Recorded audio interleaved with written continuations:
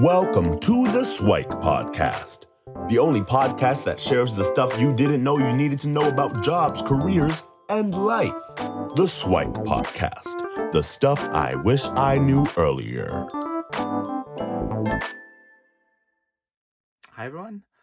Welcome to the Swike Stuff I Wish I Knew Earlier, the podcast that shares what you didn't know you even needed to know about jobs, careers, and life.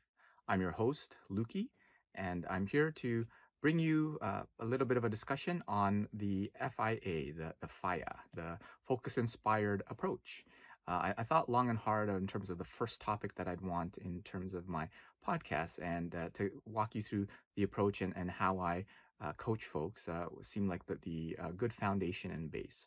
So for me, FIA, some sort of made-up name, the focus-inspired approach is really just a three-step process, right? It's a simple what, why, and then how. So if you were to work with me, then what I would do is basically learn a little bit more background and context and get to know you, just build some rapport with you, and really try to uncover some of the foundations and basis of who you are. And then one of the first questions that I would probably ask you is, what do you want?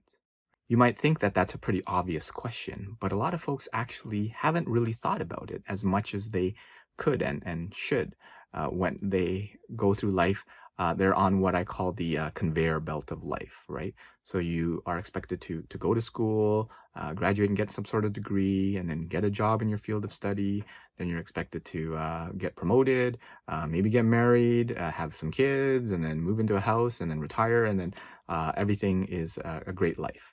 Now, if you've taken a look at careers and trajectories up and coming, it's unlikely that someone is going to stay in the same job, let alone say the same career for the next 40 plus years of their life. So if you graduate kind of 22 and you retire at 65, then that's over 40 years of work that you'll be doing.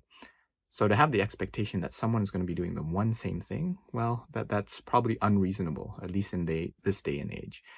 Myself, for example, I've already done kind of three things. So I was a computer scientist, I was a management consultant, and now I'm an educator. And that was within the first, call it 15 odd years of my career.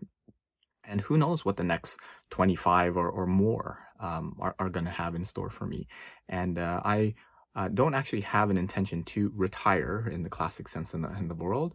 I do hope to keep working. There is the cliche proverb of, if you do something that you love, you'll never have to work a day in your life. And I've been blessed where I feel that I've been able to do a lot of things that I really enjoy. So not all of it, but at least some of it. So thinking about really, what is it that you want? And the operative word is you, right? Because sometimes you are expected by your mom and dad, your culture, or whatever. And the typical one is the kind of deal or no deal, which is the doctor, engineer, accountant, and lawyer. And for many of those cultures, if you're not one of those four, then you're kind of a second-class citizen, so to speak. But in this day and age, there are more options, right? A credible career can be so many different things, and people are actually doing the stuff that they love and turning it into a career path. Now, if you love taking care of people from a healthcare perspective, or building and creating things from an engineering perspective, or helping out with business on the accounting side, or helping others from a legal perspective, then by all means do that. But one thing that you may want to explore is that you may not have to do that for 40 years at a time. So why not be a doctor and an engineer and an accountant and a lawyer? Man, imagine what kind of crazy accomplishments that sort of person would have. And the other question is, well, why are you limiting yourself? Why are you picking to only be one? So whatever it is that you want, thinking about it in terms of the context of your broader career and unlocking your potential and not limiting yourself. Because sometimes we have this aspiration of what life should be, and should is not a great word. So if you kind of unlock and say, okay, what is it that you want? And we'll get into some future exercises on each of them. But first of all, think about what you want. And then once you know what you want, the next step is why. And for those that had trouble with what, then why can be a little bit more interesting. So why do you want to be that doctor, the accountant, lawyer, engineer, or the artist, or the whatever it is that you decide to become?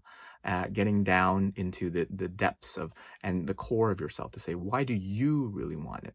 Is it you that wants it? Is it mom and dad that wants it? Is it your culture, your aunt or uncle, your brother, sister?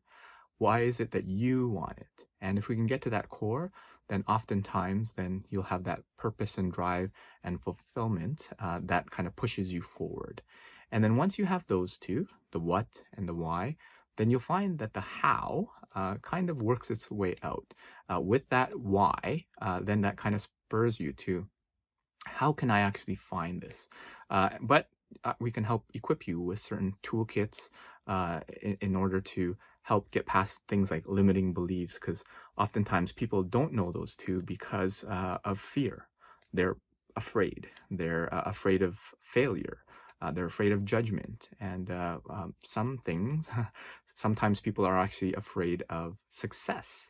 So that's one of those interesting things that is up and coming. So that is the focus-inspired approach, figuring out what you want, why you want it, and how you want it. And we'll use that as a fundamental basis for some of the other insights that I share. So tune in next time for more information on the stuff I wish I knew earlier and the stuff you didn't know you even needed to know about jobs, career, and life. Take care and see you next time. Thanks for joining us on the Swike Stuff I Wish I Knew Earlier, the podcast. If you like the podcast, please subscribe on iTunes, Stitcher, or wherever you found this podcast. And if you can give us a review, that would be very appreciated. Feel free to contact me on LinkedIn at Lukidanu, LUKIDANU, and the same on most social media platforms. And I look forward to hearing from you. Thanks. Bye.